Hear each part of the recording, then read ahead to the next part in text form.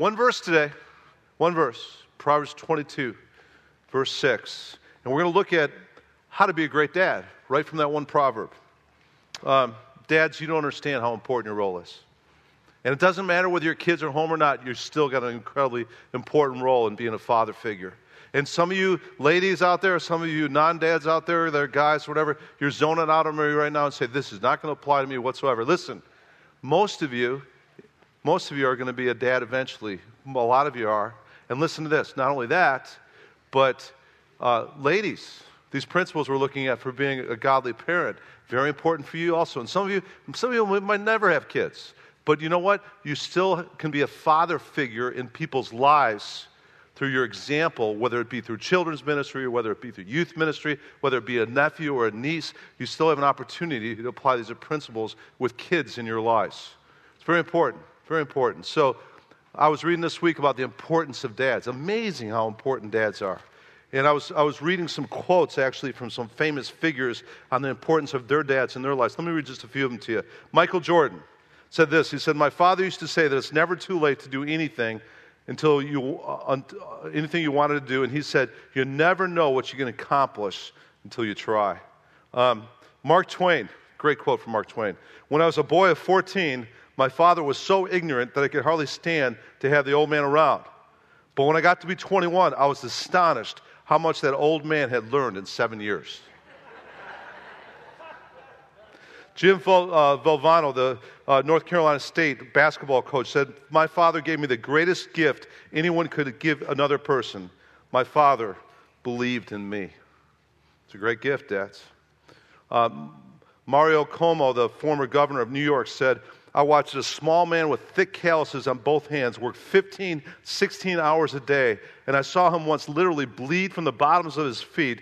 And a man who came here to this country uneducated, alone, and unable to even speak the American language, but he taught me all I needed to know about faith, hard work, by the simple eloquence of his example. Will Rogers Jr. put it this way, my dad's heritage to his children wasn't words or possessions, but an unspoken treasure, the treasure of his example as a man and a father. Father figures, very important for people in our spheres of influence to have our example as dads. I was reading this week about the epidemic in our culture today of lack of father figures. Do you know 64% of kids in the inner city today, of our inner cities across this country, 64% have no father figure in their home, not even a live-in boyfriend in their home. They're just with a single mom, period. And I was reading this week the result of lack of father figures in our culture today. It said, those with no father figure growing up in their homes, 5 times the chance of suicide, 32 times the chance of running away, 20 times the chance of behavior disorders, 9 times the chance of dropping out of high school, 9 times the chance of going to prison if you have no father figure in your home that you're growing up in. And praise the Lord, by the way, praise the Lord for those that have no dads that still make it and do well and become responsible, hardworking, good citizens in our country. But fathers make a huge difference. But I want to talk about today not just being an example of hard work, not just being an example of success, not being an example of being responsible. I want to talk about being godly. Amen. Principles for being a godly dad. We don't just need the presence of father figures in homes today in our culture. We need the presence of father figures that love God and are passing on a legacy of godliness to the next generation. And we're going to talk about that today in this one little verse, this one little nugget, Proverbs 22:6. Let's throw it up on the screen. And let's read it together. Ready? Church, on 3. Ready? 1, 2, 3. Train up a child in the way he should go, and even when he is old, he will not depart from it. Now, many of you have heard that verse before. Some of you memorized it. It's one of the most famous proverbs in the Proverbs. And along with Proverbs 3, 5, and 6, trust in the Lord with all your heart, lean not on your own understanding, in all your ways acknowledge Him, and He will direct your paths or make your path straight. That's right up there with some of the most famous Proverbs. And so we could just take this verse for granted, or we could pick it apart, dissect it, and apply it to us to be godly dads. And that's what I want to do this morning. So we're going to look at this one verse, and we're going to look at how to be godly dads and help our kids have a godly example and legacy for their lives. So first of all, what does it mean to train up? What's that word train mean? Why is it important to train up our kids in the way they should go? Because it says in Proverbs 29:15, it says, the rod and rebuke give wisdom, but a child left to himself brings shame to his mother, and I'd say to his father. Train up, train up. What does that word train mean? It's a Hebrew word. It means hanak in Hebrew. 5 times it's used throughout the Old Testament to talk about dedicate. It's in Deuteronomy, it was used when they dedicated the temple. They trained up, they dedicated it. They dedicated that temple to the Lord. So train up, a part of training up a child in the way you should go is you're dedicating yourself and you're dedicating that child in such a way that you're giving that child to God, and you're going to do your best to give that child to God and set an example for that child to be godly through your example. It's going to be an interesting second service for me because my oldest son, John G., and his wife are going to be with us for the second service in Adele, our first grandkid. I've never done this before. I've done probably over 100 baby dedications, but I'm going to dedicate in the second service the first Hoppy grandkid. And my eyes will be sweating a little bit, I think. But what is my son and daughter-in-law going to be doing with the dedication of Adele? They're saying, we are dedicating this baby to the Lord. And we're going to do our best to raise this baby in the ways and the instruction of the Lord. And this baby is going to be raised in a godly home, and we're going to give this baby to the Lord, and we're going to pray for the work of the Holy Spirit in this baby's life. That's a part of training, isn't it? It's where you dedicate the one you're trained to the Lord. You're saying, we're going to do our best to give you to the Lord and admonish you and instruct you and help you be someone who's dedicated to the Lord. But the word train is another interesting part of that word is this. The word train is also interesting. There's a part of the word that means to make thirsty. It's a word that's actually could be talked about the Jewish culture, what they would do with their babies, is they'd give them a little bit of syrup to start the nursing process, to get that palate working, to be hungry. That's what the word can be translated as, to make hungry or thirsty. And actually, that's a part of training too, isn't it? You want to train your kids to start being hungry and thirsty for the ways of God. Now, question, how can you help your kids be hungry and thirsty for godliness in the ways of God and have a relationship with God? By you being hungry and thirsty for God and the ways of God. You know, it's interesting, the psalmist put it this way about that hunger. It says in the Psalms in Psalm 42, verses 1 through 2, it says, as the deer panteth for the water brooks, so my soul pants for you, O God. My soul thirsts for God, for the living God. When shall I come and appear before God? And part of our training of our kids in the way they should go is they should see in our lives this hunger, this thirst for God. That you wake up in the morning, you want to meet with God. And they see your Bible's open. And they see that you have this hunger and thirst for having this personal, intimate relationship with God. And I tell you what, that's contagious. It's infectious. And as you have this hunger and thirst for God, you infect them with the same thing.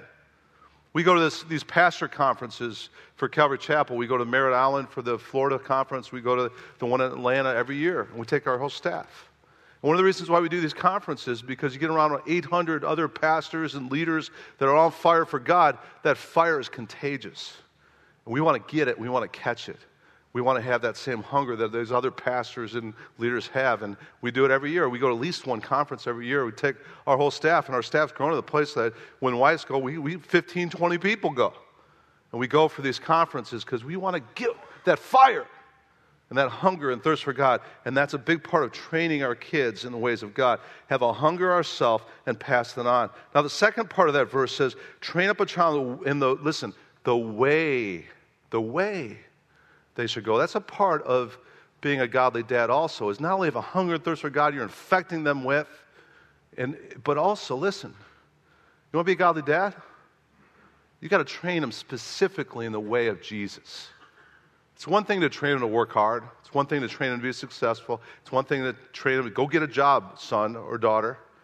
But it's another thing to say, hey, my primary mission is not only to help you be successful as a child, my primary mission is to help you go the way the way of Jesus. Remember, Jesus said, I am the way, the truth, and the life. No man comes to the Father except through me. Now, question, how do we do that? How do we train them in the way of Jesus? I'll give you 3 ways. If you're taking notes this morning, 3 ways to train them in the way of Jesus. First, very important, you want to train your kids in the way of Jesus, the way of Jesus. Then you got to teach them God's Word and sow God's Word into their lives. 1 Peter 1:23 says, we're born again by the imperishable seed of God's Word. And as we sow God's Word into their lives, it builds a foundation for that godliness we're trying to train them up in. God's Word is living and active. It's sharper than a 2-edged sword. It's able to divide soul and spirit. It's able to go to the joints and marrow of people's soul and to judge the thoughts and intentions of their hearts. And as we get our kids into God's Word, it's going to train them to be godly. How can the young man keep his way pure? By keeping according to thy word. Thy word have I treasured in my heart, that I might not sin against thee. And as we're sowing God's Word into our kids' lives, it's producing a foundation for godliness. Give you some other scriptures on that. I love it. Proverbs 4:1-5 talks about this. Hear, O sons, the instructions of a father, and give attention that you may gain understanding. For I give you sound teaching. Do not abandon my instruction. When I was a son to my father, tender and the only son on the side of my mother, then he taught me and said to me, let your heart hold fast my words. Keep my commandments and live. Acquire wisdom, acquire understanding. Do not forget nor turn away from the words of my mouth. Then Ephesians 6:4 says, fathers, here it is, godly dads, do not provoke your children to anger, but bring them up in what? What does it say? Bring your kids up in what? Discipline and what? Instruction of the Lord. We're to discipline our kids, yeah, but we're to bring them up in the instruction of the Lord. It's powerful. God's Word, it says in Isaiah, does not return empty. It accomplishes the purposes for which it is sent. And as you sow it into that next generation, it's amazing the difference it'll make. I grew up with a dad that wasn't walking with the Lord, but a grandpa that was. And I've shared with you before, John G. Hoppy Sr., when we'd be at his house for dinner, whether it be the lake house up in Wisconsin, the condo in Oak Park, or the townhouse down in Florida, wherever we were at with him, after dinner, it was tradition. You didn't get away from Grandpa Hoppy's table without the Bible coming out and the daily bread coming out and reading the scriptures, reading the devotion, and then praying. And it sowed seeds into my life. I didn't get saved till I was 17, but there were seeds that were planted from preschool on through the sowing of God's Word into my life. It's powerful. It's powerful. It brought me back to the Lord. It really did. It brought me to the Lord. Those foundation seeds that were planted in my life. I'll never forget visiting Heidi Hoppy's Wildster at the time. First time, Iowa, the Field of Dreams. And I drove 10 hours from Chicago at Christmas time to go meet her family. She's got a big family, too. And I'll never forget it because I get out there to Iowa, and we're in the middle of cornfields. I finally get to this place called Orange City, Iowa, after 10 hours of driving through cornfields through Iowa. And I get there, and it's evening time, and I'm supposed to be at the family dinner. And I get to Orange City, and I stop at a gas station because I am directionally challenged. Well, you know what that means? If I think I should turn right, I better turn left. So I get to this gas station and say, I'm trying to find the Wildster house. By any chance, this is a town of 5,000 people, by any chance, would you know where the Wildsters live? Oh, we know where the Wildsters live. And I go, really? You know where they live? They go, yeah, you go this way. And they gave me the streets to go left and right, and then out of town. They lived in this little house out of town, and they gave me the description of the house. And then they said this is scary. Then they said this, hey, and they're having some kind of get-together tonight. Some guy from Chicago is coming in. True story. It's towns like that, they know all your business. But I get there for dinner, and we have this great dinner. It's all the house full of people, Heidi's brothers and sisters and all the kids that were already in the family and stuff. And then after dinner, it brought back memories of my grandpa, because Dad Wildster, as soon as dinner was over, Bible comes out, Scripture's read, and now as the Scripture read, there's prayer. Powerful. Power of God's Word. And listen, all of Heidi's siblings, they walk with Jesus. They're going the way of Jesus. because God's word by Dad Wowzer was sown into their lives. Amazing. The power of God's word. Amazing. Amazing. Our kids, when they were growing up, we didn't do it after dinner. We did it before they went to school because we sent our kids to public school. What we did is we read a chapter of Scripture. We started with Proverbs, and we'd do a chapter of Scripture, read through, have happy kids in a circle, all read their verse, and then we'd read the whole chapter, and then we'd pray before we sent them to public schools because we wanted them to have the foundation of God's Word, and it's helped them. It's given them a legacy of godliness. See the power of God's Word there, guys? It's an important thing. And again, you want your kids to love God's Word and be people of God's Word. What do you got to do? Not only sow it in their lives, but you have to have a love for God's Word, and you have to have a thirst for God's Word yourself, and you'll pass it on.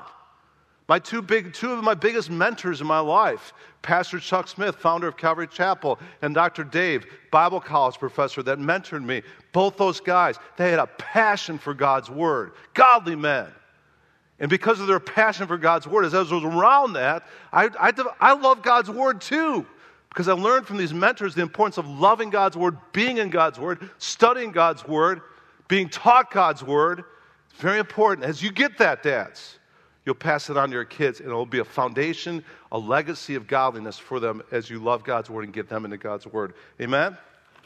Second part of this verse, second part of training up your child in the way it should go, is not only teach them the way of Jesus through sowing God's Word in their life, but also disciplining and correcting your kids when they're wrong. Again, going back to Ephesians chapter 6, verse 4, we're supposed to bring our children, fathers, up in the discipline and the instruction of the Lord. That's a part of training them in the way that they should go. It's very important for discipline to be a part of this process of teaching our kids to be godly. Why? Well, I'll give you some Proverbs that tell us the importance of discipline. Proverbs, just give you a bunch of them. Proverbs 13:24. He who withholds his rod hates his son, but he who disciplines him, he who loves him, what? Disciplines him, what? Diligently. This is a good verse right here. Proverbs 22:15. This is the spanking verse, you guys. You ready? Proverbs 22:15.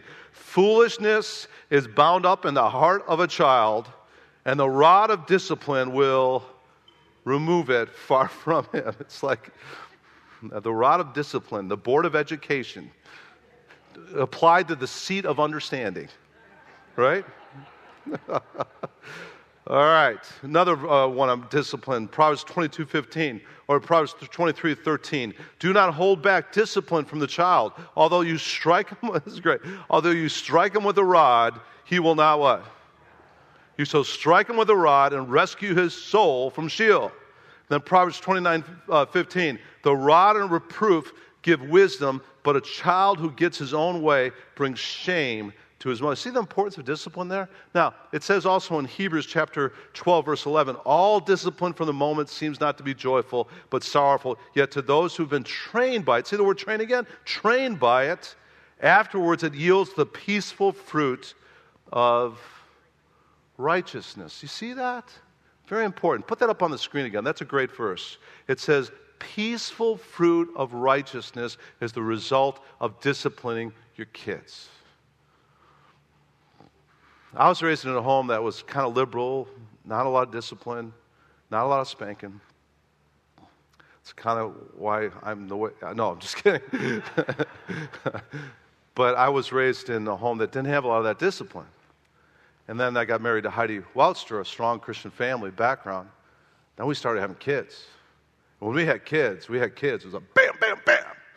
Like within 5 years, we'd see boom, boom, boom, 3 kids. The kids came along. And then the kids started growing, infant, preschool. And the kids started getting attitudes, started being disobedient. And my wife started spanking my kids.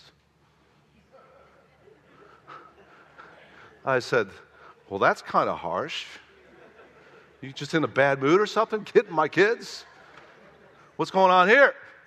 Lighten up a little bit, will you? Supposed to have fun with these kids. And no.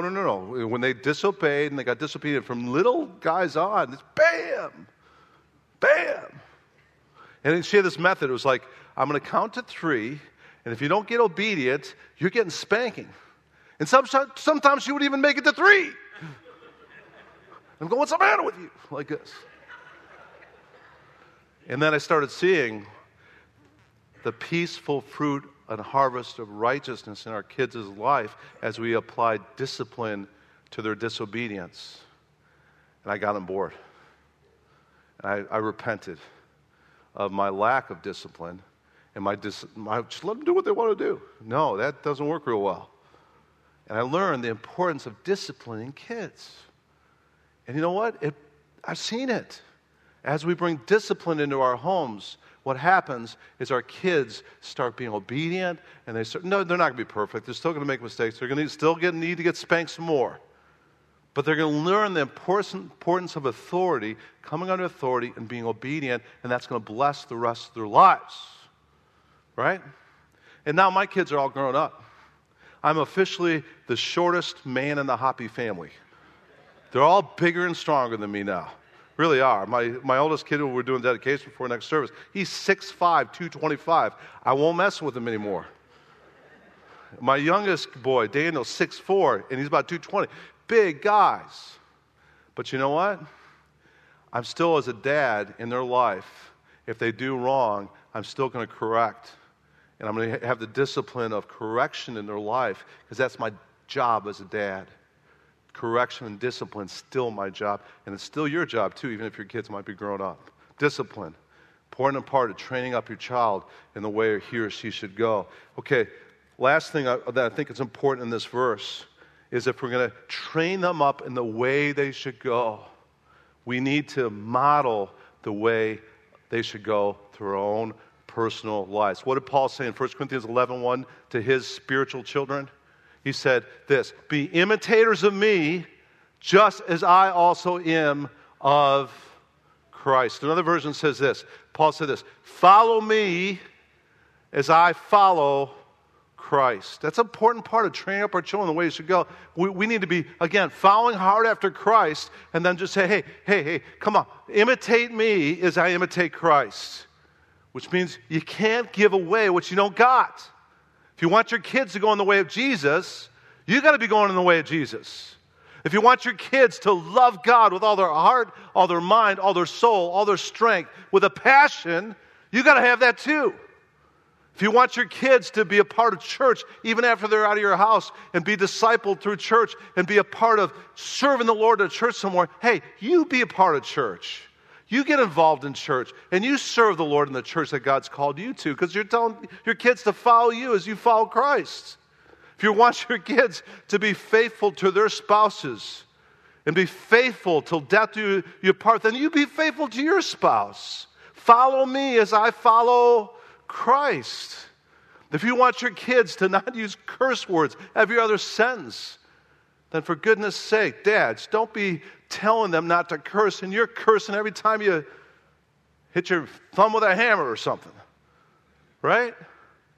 If you want your kids to go the way of Jesus, then you pursue the way of Jesus yourself. As Matthew 6:33 says, seek first his kingdom and his righteousness, so all things can be added unto you. Can I get an amen for that, please? Lamentations 5:7 puts it this way. Our fathers sinned and are no more, and it is we who have borne their iniquities. Wow. You know what that's saying? There's a ripple effect of sin. You know, one of my main motivations for being obedient to God's word, and I blow it, I make mistakes, I fail all the time, but I'm pursuing holiness. And one of my main motivations for that is because I love God. I know he's served me well on the cross, Jesus has. And I want to go the way of Jesus and be obedient to his ways because I love him. And Jesus said, if you love me, you will keep my commandments, right? But I have a secondary motivation for being obedient to God's commandments and going the way of Jesus. And that is, I want not only to be blessed because of my obedience, I want my obedience to bring a blessing to the next generation and the generation after that. And I know that a lot of, I could say, follow the way of Jesus till I'm blue in the face. But if I'm doing it, and I'm pursuing Jesus, and I'm going the way of Jesus, it's going to have a power and effect on my kids and my grandkids and the generations to follow. And I want those next generations to be blessed because of the legacy of godliness that's being passed down to them. Remember what Joshua said? As for me and my house, we're going to serve the Lord. Remember what Moses said in Deuteronomy chapter 30? He said, hey, the rest of you people, you make your choices whether you're going to serve foreign gods and go after the world and the flesh, all that stuff. Hey, but there's a choice here. Life or death, blessings or cursings. And what did Moses say? Choose life. Choose life. Choose life. Some of you might be here this morning going, oh man, I've done everything I can. I've done what you said, John. I've done my best to sow God's word into my kids' lives. I've done my best to model it to them. I've done my best to live it out. I've done my best to discipline them. And my kids are not following Christ. They're not going the way of Jesus. Look at that verse again. Train up a child in the way they should go. And when they are old, they will not what? Depart from it. In other words, there's a promise there. If you've done everything you could do, if you've trained them and sowed God's word and modeled it and brought discipline and training into their lives, hey, they might be AWOL for a season, but there's a very good chance because of the seeds you've sown, when they're old, they're not going to depart from it. They go back to it. Again, one of my heroes, Billy Graham, had a prodigal son. And take comfort. Hey, if you got prodigal kids, take comfort because great people of God have had prodigal kids. Billy Graham being one of them. Oh, listen, even the Heavenly Father has a lot of prodigal kids, doesn't he? And even Jesus had Judas, right? After 3 years of discipleship. Take heart. Take heart. See, some of the most godly people have had prodigals. Billy Graham being one of them. Franklin Graham, I've heard stories from Ruth Graham about Franklin Graham when he was a kid. He was so rebellious and such incorrigible that she'd take her 4 or 5 kids to McDonald's and she would put Franklin Graham in the trunk of the car because he caused so much trouble with the other kids. And then you'd get the Happy Meal or wherever else, and she'd go at the fast food place and she'd get the Happy Meal and she'd get the other kids fed and she'd go back to the back of the trunk, open the trunk, give him his Happy Meal and close the door. True story. And then Franklin Graham, as he got older, he got involved in crazy stuff in his teenage years, drinking and drugging and all kinds of stuff. But train up a child in the way he should go, and when he's old, he will not depart from it. Look at Franklin Graham now. Great evangelist, following his dad's footsteps. Started Samaritan's Purse, which helps literally tens of thousands of people around the world in crisis situations all the time. Train up a child in the way he should go. And when they're old, they were not depart. Hang on to that promise if you got some prodigal kids, right? Another one of my favorite Calvary Chapel pastors, Raul Reese. He had a son, Ryan Reese. And his son, again, prodigal. Got involved with a sportswear company, started his own company, got really rich from all the California sportswear and shoes he was selling. And then he started promoting concerts by artists like Korn. I mean, evil concerts. And he made more money doing that.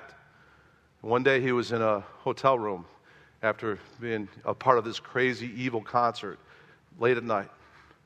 And the emptiness of his soul led him to open the door or the whatever of his dresser right by his bed in the hotel room. And he found a Gideon Bible. And he read it for the rest of the night. And he repented. Now he's walking with the Lord. And like his dad, he's being an evangelist, doing concerts still, whosoever concerts. And he's presenting the gospel and leading a lot of young people to Christ. Train up a child in the way that they should go. And when they're old, they will not depart from it. Amen? Amen.